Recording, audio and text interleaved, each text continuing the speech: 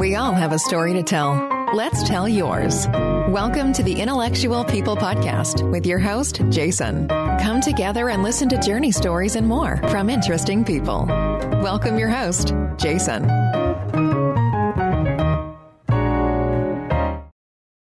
Welcome to the Intellectual People Podcast. I often post on forums, and I'd like to personally thank those forum owners for allowing me to post on those forums. In no particular order, they are audiosciencereview.com, audiocircle.com, audioshark.org, audiofilestyle.com, AV Nirvana, which is also the home of Room EQ Wizard and AudioLens, DIYaudio.com, gears.com, and Parts Express Forum. Thank you so much and enjoy. Today I have Mitch, or better known as Mitchko, online from Accurate Sound. How are you doing today, Mitch? Great, Jason. Thanks very much for having me on your show. Thanks for coming. So, Mitch, what is Accurate Sound? Accurate Sound, well, the best way I can describe it is that the sound, and I'm talking about playback systems mostly, so your home hi-fi system or your surround sound system. And what is meant by accurate sound is that the sound arriving at your ears has no frequency or time domain distortion. And I know that's quite a mouthful, and most people probably wouldn't understand what that means, but that's okay. I mean, just to try and explain, as most people know, if you listen to audio, let's just say in your bathroom, for example, the acoustics aren't so good, and a lot of reverberation, or you could be in a living room that's filled up with furniture and it sounds kind of dead sounding. But the reality is that most speakers in rooms will produce both frequency and time domain distortion just from the sound bouncing around in the room. And so what accurate sound does is that we take a measurement microphone and we measure the sound in your room, and then we create through digital signal processing, or DSP as we call it, a filter that corrects the sound, both the frequency response and the time domain response in your room, so that the sound arriving at your ears is a perfect reproduction of what was going on in the recording studio, or from a mixing perspective, or a mastering studio, for example. And the difference is quite amazing. When most people first hear it, they just can't believe that this isn't just readily available everywhere. And there's some, I would say, innovations in the industry with smaller speakers that can, like the Amazon devices or Google devices that, you press a button on the speaker, a tone generates in the room, and then it corrects the response. But, those are $100 speakers. They're not, high-end systems or audiophile systems, for example. So that, in a nutshell, Jason, is just kind of what we mean by accurate sound. Sounds good. Let's go back to your early start. Certainly you haven't been measuring systems remotely around the world for all of your career, have you? No, not at all. How did you start? I think kind of going way back, some friends of mine that I used to go to high school with, for example, had started a band, and they're called the Northern Pikes. And there's another band, The Pursuit of Happiness, that I worked with as well.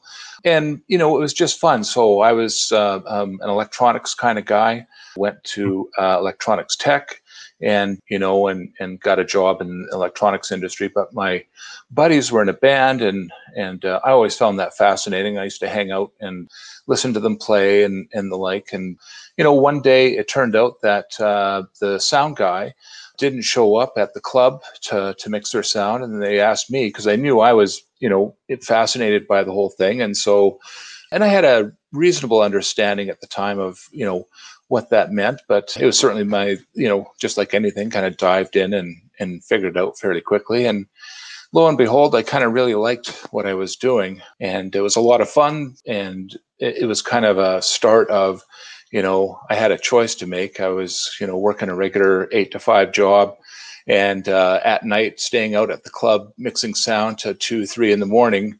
And I was a young guy back then, so I could kind of take the take it. But, after a couple of weeks or a month or two of that, I was kind of, falling asleep, similar to like in Fight Club there.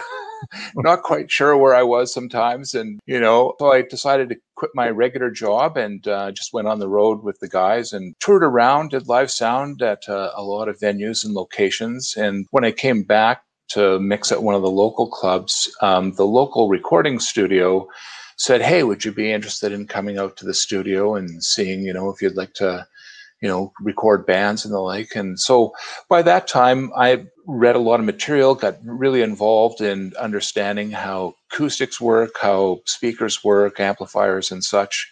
And I said, sure, let's give it a try. And so that was the sort of the start of a 10-year career in the recording studio industry, mixing sound for all sorts of bands and working at a variety of studios across Western Canada. I had a lot of fun, and then the market dropped out towards the end of the 80s there. And I'd also spent quite a bit of time on, trying to learn how to program, because at that time the Macintosh was kind of a regular thing in the studio. And I was fascinated by how is this working? And, because I was used to working with the, large mixing consoles and 700-pound tape machines and stuff like that. And it's like, well, here's a computer that can kind of, record this stuff. So how does this work?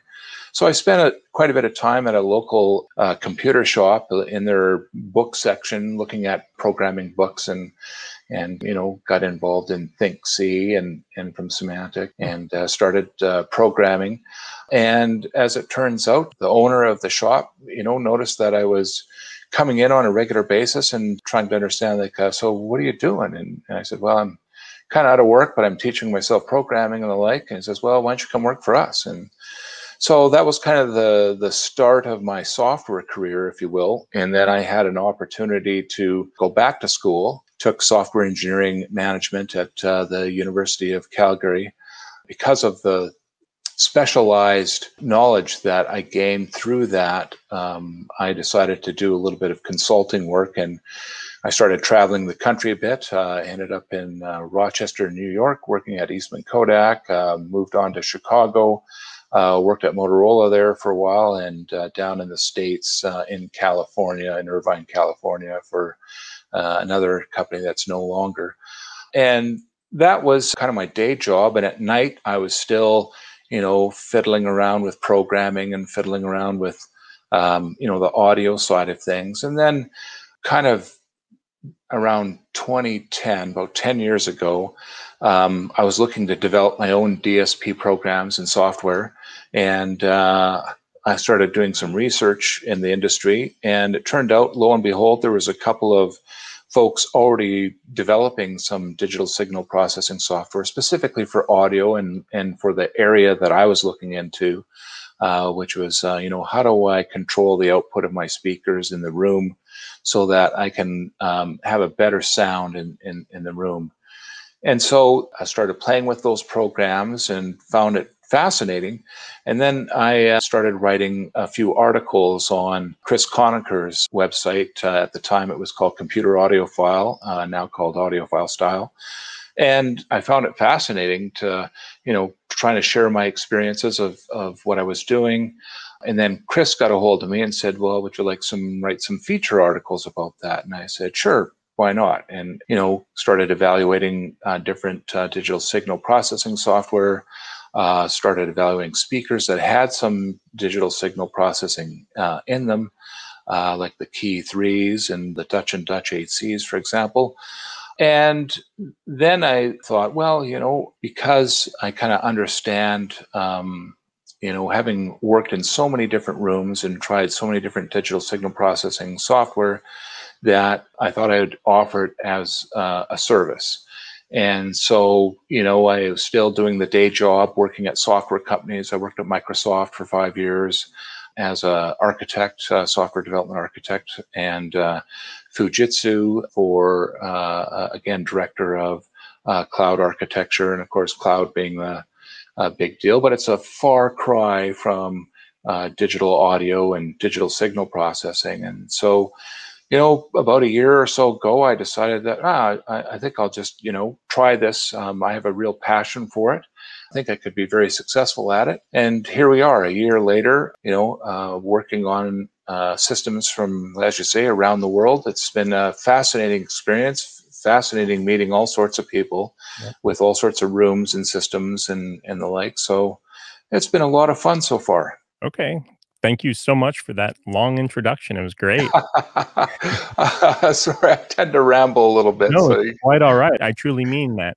What was your programming focus back in the early days? What was your programming focused on? Because it probably was not focused on DSP, correct? yeah, that's right. So it was a trick at the time, and that was the early '90s, to be able to, have an encryption algorithm that allowed you to unlock those fonts off of the CD and have them on the desktop. And that was way before there was any kind of online digital distribution and the like. So most of my career has been kind of at the research and development level at these software companies, always working on something new.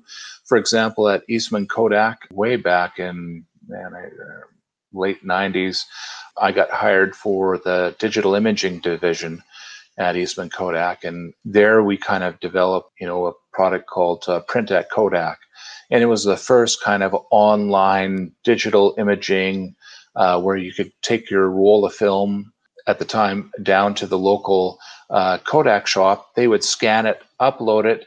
You would get a file to log in, and you could kind of manipulate your images and, and put a banner on it or whatever. And then you'd hit print at Kodak.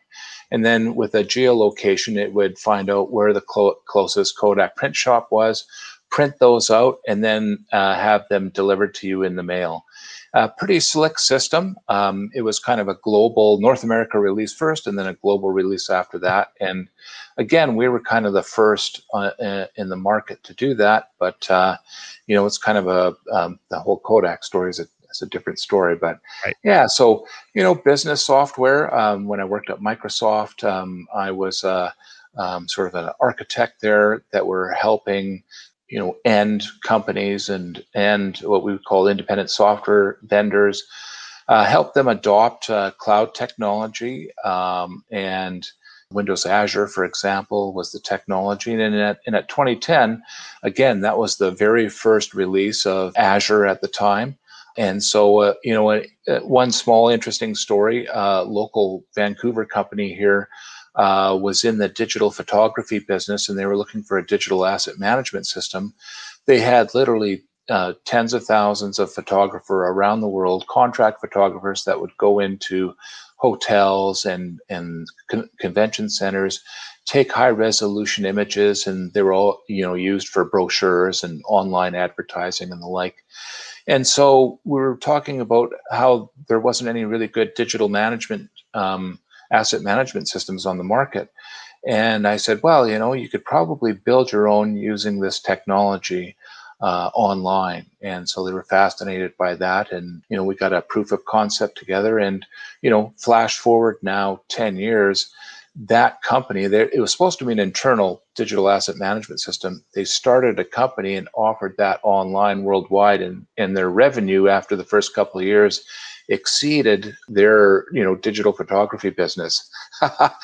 So it's one of those things where you see kind of rapid market changes where all of a sudden something that was not possible is now possible. And that's kind of in the realm of digital audio, that's what's kind of happened as well. And one of the great things that you were able to do was to combine your passion of music along with your programming and digital side of things, correct? Yes, that's right. Absolutely. And so, I play a couple of musical instruments, some guitar and bass drums, not very well, but still listen to music. I love the music production side, the creative side, and I love listening to it. And even though I have some genres that I listen to, one of the things I really learned in the studio was the effort it took for people to kind of put themselves out there and produce and record their own music, and watching the creative process of that happening. It's a really fascinating thing. It's kind of, like watching a painter paint, if you will. It was a lot of fun. Learned a lot, learned how, music was made, obviously. And so, and the playback side is just as fascinating. Do you consider yourself an audiophile? Yeah, absolutely. I mean, there's a lot of connotation around the word audiophile. I Absolutely. sometimes like to say audio enthusiast. I really appreciate good sound wherever it is, Okay. and good music. Did the recording studio help you the way you listen to music today? Oh yeah, absolutely. I mean, one of the things that in the recording studio that people should realize is that all of those sounds that you hear, the drums, bass, guitar, vocals, they're typically on what's called a multi-track system. So each drum, each guitar, each vocal has a separate track. And so the idea is when you mix the sound is to, come up with a blend that sounds good to the ear. And so it really focused you in on being able to pick out the sounds in the mix to listen to. Like, for example, I just want to listen to the bass. Yeah, I can solo that bass on my console, but I want to hear it in the mix. And so you can move the fader up and down, the level of the bass up and down individually relative to everything else. And want to find sort of the pocket. It needs to sit in the mix a certain way. And so that really helped me understand kind of and really appreciate, what good sound sounds like. And it's just like everything, there's kind of a art and science component to it.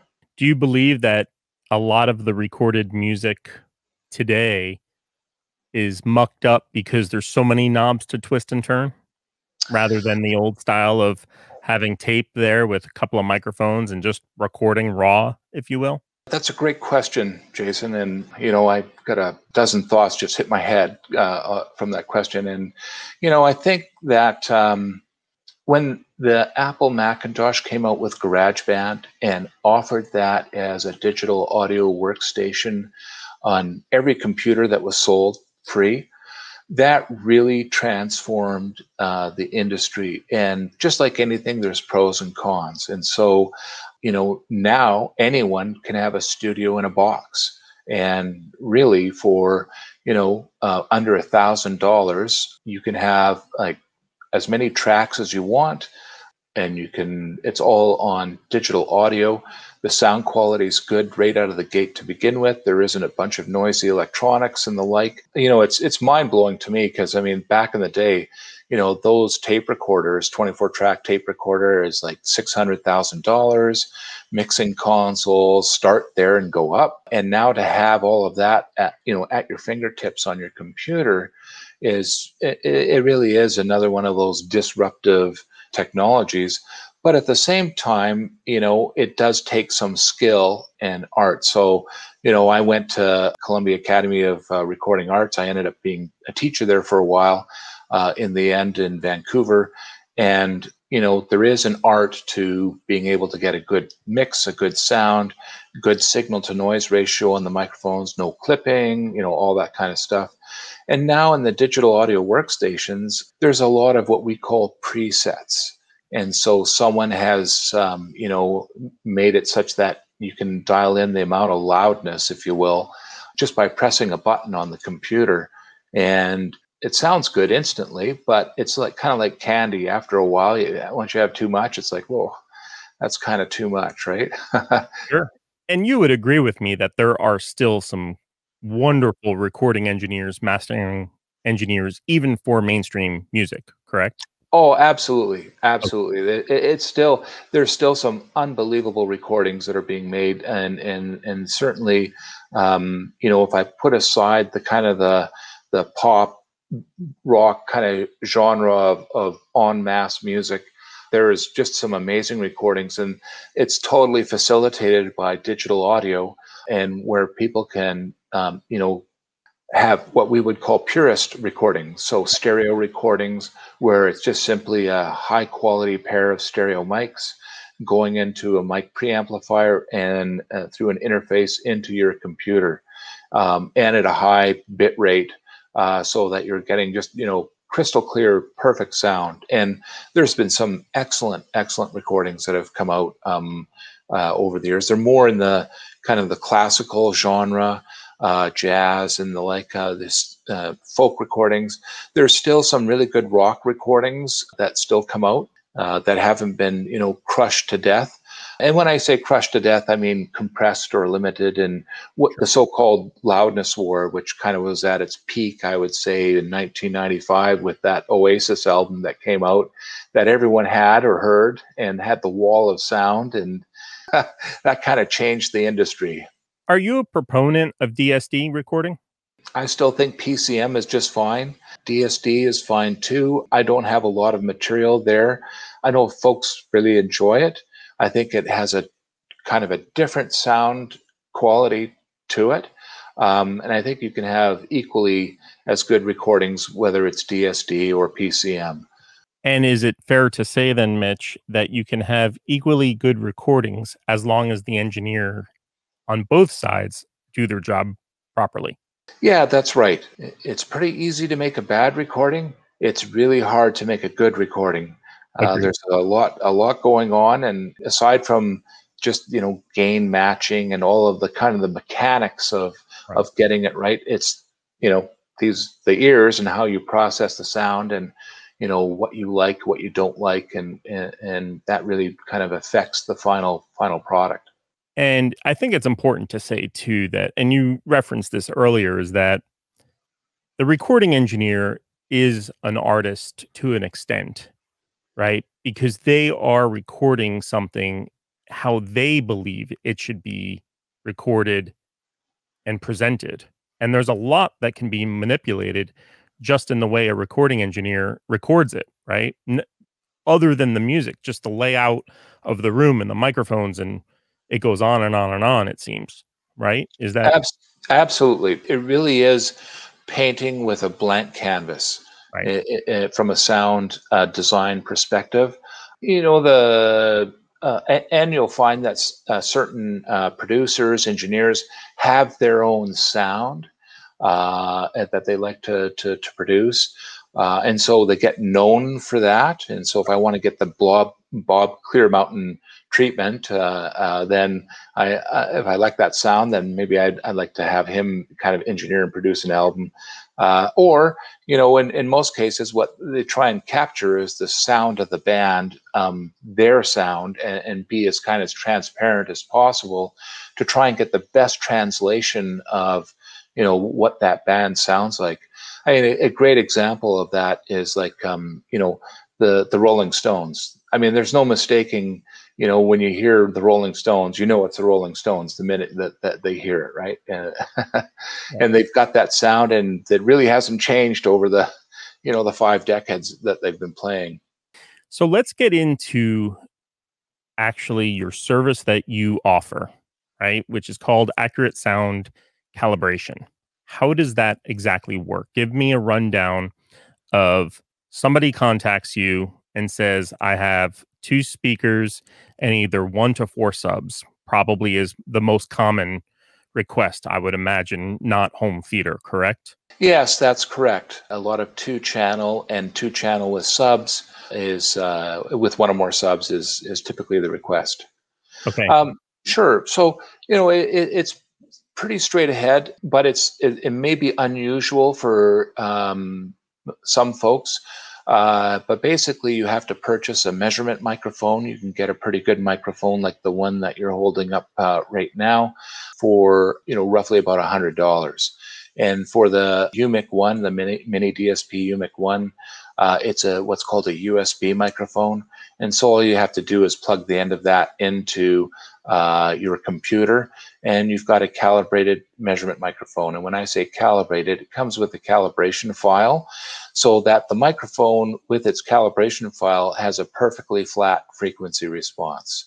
The idea is that, of course, when we're measuring speakers in a room, that we don't want to have any of the other, either the microphone or the electronics alter the sound in any way. We want to capture what's really going on in the room.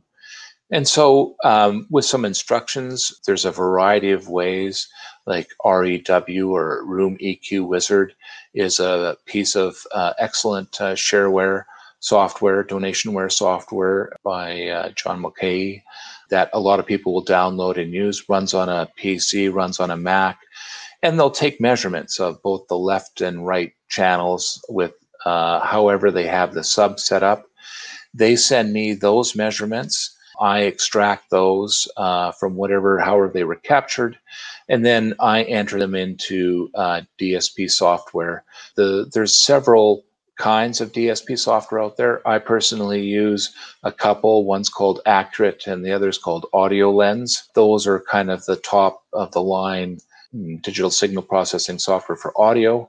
And then I usually have people take pictures of their system, the dimensions of their room, and we can get into kind of the technical aspects of why I would want the dimensions of the room, because sound transitions from waves. If you can think of waves like in an aquarium, and you shake the aquarium and the waves go back and forth, to rays, where if you like shine a light at a mirror and it bounces off the mirror, bounces off the side of the wall. And so once I have those measurements, then I generate, design a correction, design a filter for them. And because I know what accurate sound is, there is a standard, or if you will, or there is a what's an ideal. What accurate sound means, with no frequency and time domain distortion, basically means that I try and correct the room and the loudspeaker so that there isn't any of that. That's put into a filter, sent back to the client, and the person loads that filter into what's called a convolver. I know it's some funny terms, and it's basically what's called a convolution engine. And it processes the filter and the music, convolves them at the same time, so the output is the perfect sound for your room. And so I offer up to 6 filters because it takes a little bit of time. People have preferences. Oh, it's a little too much bass, or that's not enough treble, or vice versa. And so we get into fine tuning. And then, that's kind of the end of the process once we've kind of settled in on that person's preference of what they like to sound. Okay, there's a lot of info there now. So if somebody is using REW, known as Room EQ Wizard, and they take a measurement, are they measuring each main channel independently from each other, or do you not mind if they're measured together? They measure each channel independently. And then the DSP software is what stitches it together so that they sum correctly with both speakers playing, if you will. Okay. And each subwoofer is also measured independently after gain matching? So yes, there's a whole pile of ways to attach subs to your system. Some people will do, your typical, I've got my left and right output, and then I'm going to split those and have those go to the subs, so they still look like a left channel and a right channel. They may just have a single sub, so they've got 2 cables going as a mono signal to the sub, or you can kind of move up the scale of audio quality by providing an individual channel for each speaker and sub, and use what's called a digital crossover. That is, again, in the software that we're talking about. It's a digital signal processing digital crossover. And that way, each speaker and sub is under complete DSP control, both in the frequency and the time domain. And that's kind of the ultimate setup. But it requires multiple channels. And, for example, in my system, I have what's called a triamp, or a 3-way digital XO or crossover. And so I need 6 channels for a stereo system, or 6 digital to analog converter channels, or DAC channels. But it gives you the absolute best control over the sound, and therefore even closer to the ideal specification, if you will. Sure. And a step under that, correct me if I'm wrong, Mitch, would be something like a mini DSP, call it like a 2x4 balanced, if you will, right? $130 unit. And you can run your mains with their main amplifiers, run them full range, use a mini DSP, which that input comes from the output of your source or preamp if you're using one. And then you have your mini DSP, and that will split into your 4 subwoofers, for instance. Would that be the next level under what you just mentioned? Yes, yes, exactly. Okay. And there's several devices like the mini DSP that can do that. It's probably, off the top of my head, there's a kind of a dozen ways to hook all this stuff up, and that's certainly a popular way to do it. And sometimes they'll put the crossover in the mini DSP as opposed to in the software, the digital FIR or FIR filter itself. So there's a couple of ways to where to put the crossover, that kind of thing, where to put the time delays if you happen to be time aligning the drivers, which is, definitely what we want to do as well. So what is the cost of your service? Typically, it is, I think, reasonable at $500 US for a typical tuning service. That's assumed that you've got some DSP software that you've already purchased. There's also, if you don't want to buy the DSP software, we offer it as a one-time licensing fee. For example, a couple $100 for either Accurate or Audio Lens, for example, and it's kind of a software rental. My DSP partners and I have worked an arrangement where sometimes folks just, they want the good sound, they appreciate the good sound, but they don't want to go through the trouble of learning any software or taking, going down that route. So is then what they're going to do is they're going to take the Room EQ Wizard measurements. You'll plug it into Audio Lens at your house, basically. You'll come up with the tuning, and then you'll send it back and they'll load it into the convolver, whether it's JRiver or Rune. Is that accurate? That's exactly right. Yeah, that's 100%. And there's a variety of convolvers out there as well. Some of them are, standalone. Some of them are on one platform or the other. Some of them are built into the music players. And I'm just about to release one myself on the Mac and Windows platform as well. And that will run on a Mac through what? And so JRiver, for example, it's a VST3 plugin. So I offer both the plugin and the standalone application in which you can route audio from an application into the convolver and out of the convolver into your DAC, for example. Very nice. And is there going to be a charge for your plugin? Yes, it's going to be fairly nominal fee. I think it'll be under $100, for example. And it's a little bit different than most. I think, there's one of the things I've run into. You get to learn a lot in over the last year. I've learned a lot about what folks want. And, one of the things that happens when you use a FIR filter or put in a filter of any sort, there's a thing called filter insertion loss. And so there's, the sound level drops down, anywhere from 3 to 6 to even up to 10 dB. And so, the normal thing to do is just simply crank up the volume on your volume control. That's what most people do.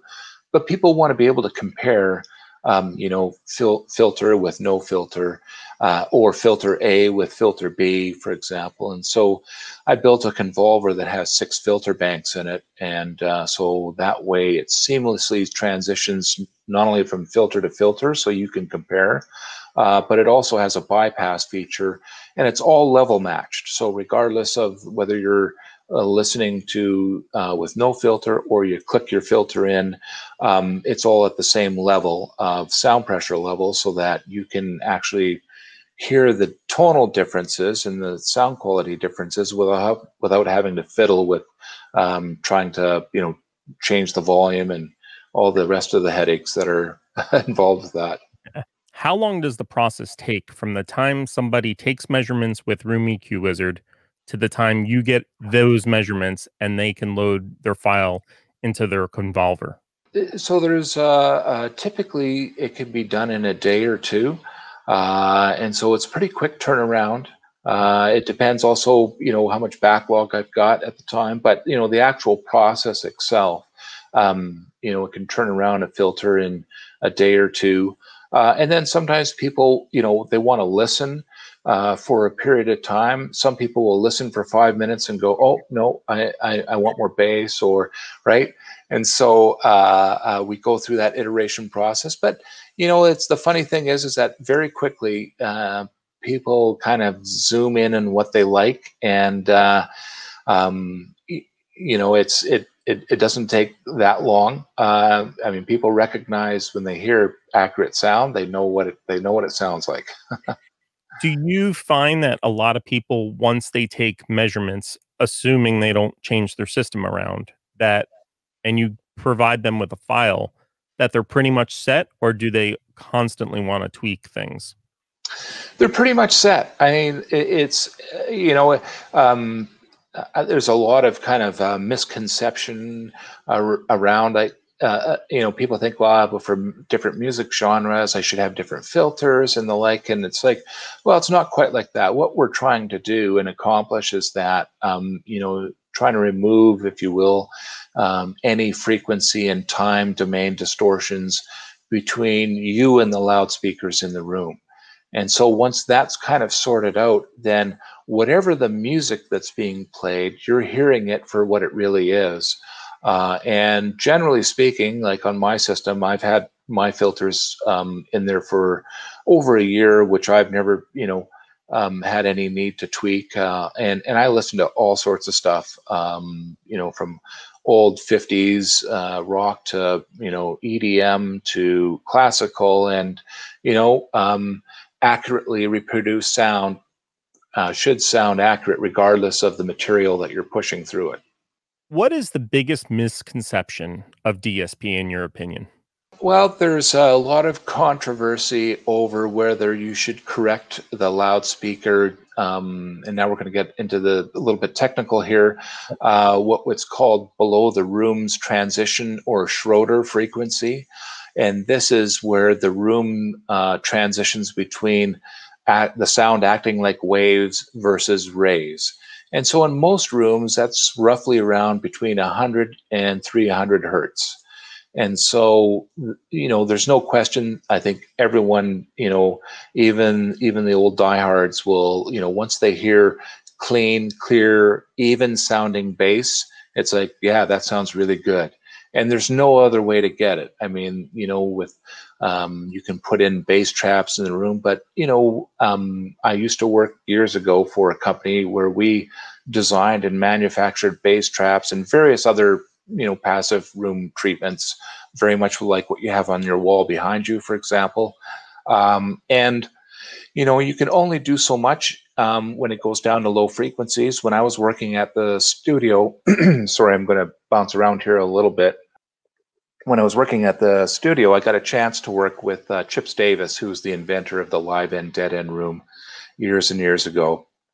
And the bass traps that he used to control the low frequencies below Schroeder, they were the size of the room. So they had the actual room itself was a shell within a shell. And so within the room, he would let the low frequencies pass through the inner shell to the outer shell.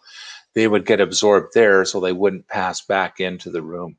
Fascinating stuff, but they have to be physically large, and usually the ones that you typically buy from acoustic manufacturers, they do a pretty good job above 100 hertz, but not so much below. And so DSP is the only avenue that you can really control the low frequencies in your room.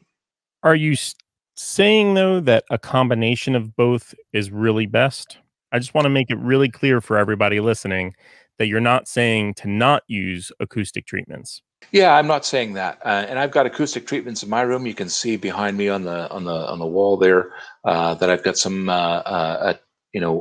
broadband absorbers, and I've got that in my room. The only purpose of those is to reduce the overall reverberation time in the room.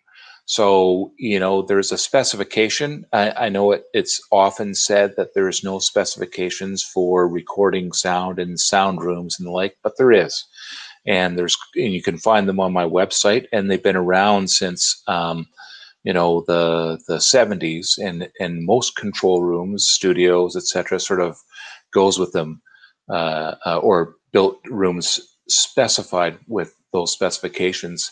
And so what I'm trying to say is that, unless your room is super lively, like it's all glass and the like, then you'd kind of benefit from some broadband absorption.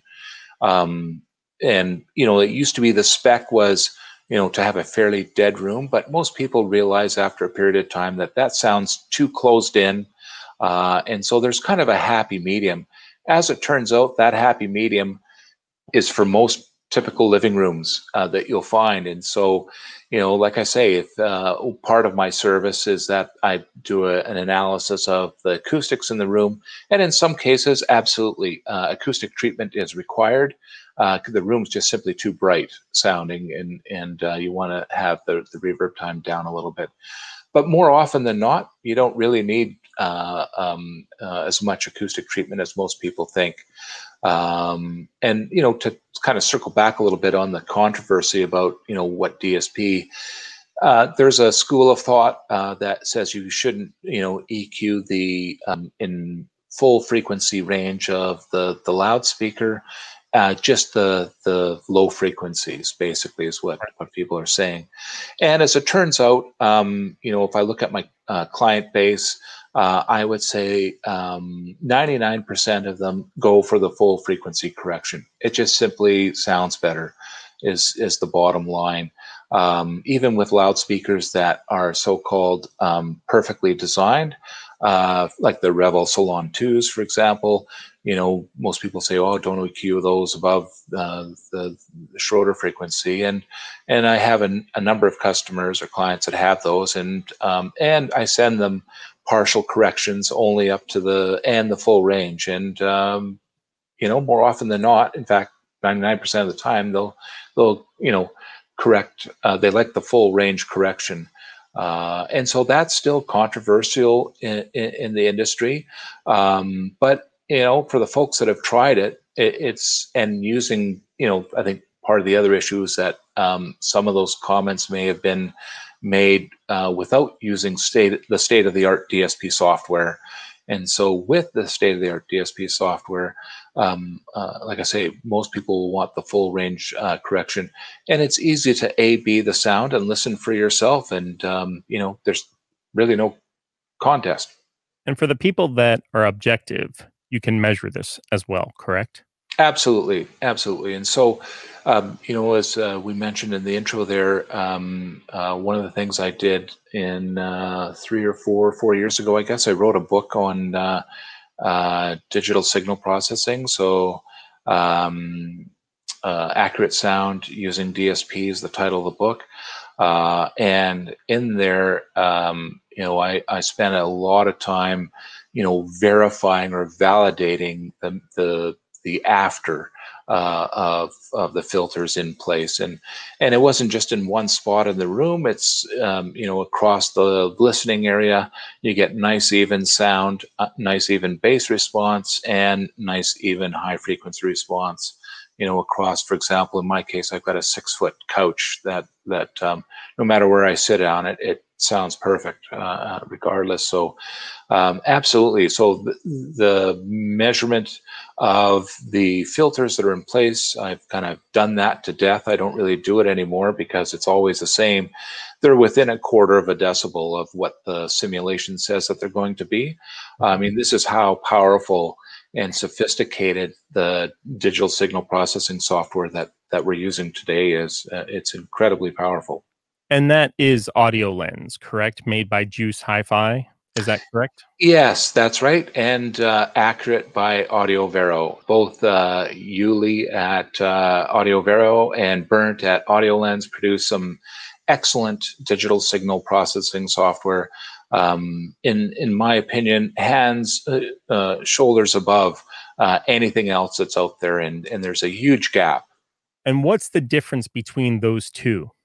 I think that there are some operational differences. The end result is very similar, and it kind of depends on your use case scenario. audio lens is a little more automated, whereas accurate, most people would say it's kind of like an audio toolbox. And so if you're a real tinkerer and you're designing loudspeakers and developing filters for those and the like, that's what people would probably use versus audio lens, which is definitely kind of more towards the end user, even though it can be used to develop speakers as well. So it's kind of a one half dozen or the other, really. Okay. Would you say that speakers are still the most important part of the room, or would it be the room? I think that below the Schroeder frequency, and this is where I think people get confused, is that the room's in control of the bass response, not your speakers. And so this is the kind of the thing for people to kind of wrap their heads around, that you can move the speakers around in the room, and you might be in between what we call room modes, sort of like there's a, if you think of a sine wave like this, I'm either at the peak or the dip, or maybe I'm in between, and it sounds okay between the speakers and where the listening position is. And so I think that above that, of course, the speakers are now in control of the sound. So in the big deal there is their kind of their directivity index, if you want to be technical about it, or non-technical, kind of like their dispersion. How do they disperse in the room? Some speakers are kind of narrow dispersion. Other speakers are, wide dispersion in the room. So if we use a constant directivity, well-designed speaker, we have a room that is acoustically treated as needed, right? And then we use DSP to control either below or full range, the Schroeder. Then we top it off with multiple subwoofers. Are you a proponent of that? Yeah, I love it. That's what I've got in my room, and other folks have, and it sounds fantastic. I mean, it's just simply amazing. It's whether people say that the musicians are here or you're there, whatever the case is, it's zen. It can be both. I agree. Now, Mitch, would you agree that having multiple subwoofers, because as you explained before of this, if you use that sign of the peak and the valley, that if you use multiple subwoofers, you can mitigate most of that with multiples, whereas if you have one or two, you're going to have an effect. There's no doubt. However, 3 or 4 really mitigates that peak and valley across that lower frequency range. Would that be accurate? It definitely helps, no question, without a doubt. I mean, that's one of your guests there, Earl Geddes, with the multiple sub approach. Todd Welty from Harman has some excellent white paper on the effects of that. Even though if you look closely at the Harman white paper, they're actually still using EQ in the end, and that's unfortunately the reality. I mean, it does help without a doubt mitigate most of the room modes, but you're still getting a variance in response. And with DSP, you can certainly make it much tighter from a frequency response perspective, in addition to tightening up, the time domain. And that's a kind of a hard thing to help people understand, because when you're listening to the speakers and they're filling up the room with sound, subs, for example, it's still activating, bouncing around the walls at the lower wavelengths. And so when the direct sound arrives at your ears, and then later you're hearing other effects, it's what makes the bass unclear. It sounds like it's nice and solid, but it's not clear yet. And so that's what the DSP does, is help reduce that clutter, all of those reflections around the room, and produces that incredibly clear bass. Is there bad DSP implemented that people can buy? Oh, absolutely. Yeah, there is. I'm not going to give up any of the names, but they're usually the ones that come in your AVR, not so good. And in fact, most of them have a number of issues. Usually they don't have any time domain capabilities, time domain correction capabilities. And so they're just frequency. They're just like what a lot of folks use as parametric EQ or equalizer. That's not, while it may flatten out the bass response, it doesn't help with the clarity. And I think that's where the kind of the major differentiating factor between, okay room EQ versus, wow, this sounds fantastic.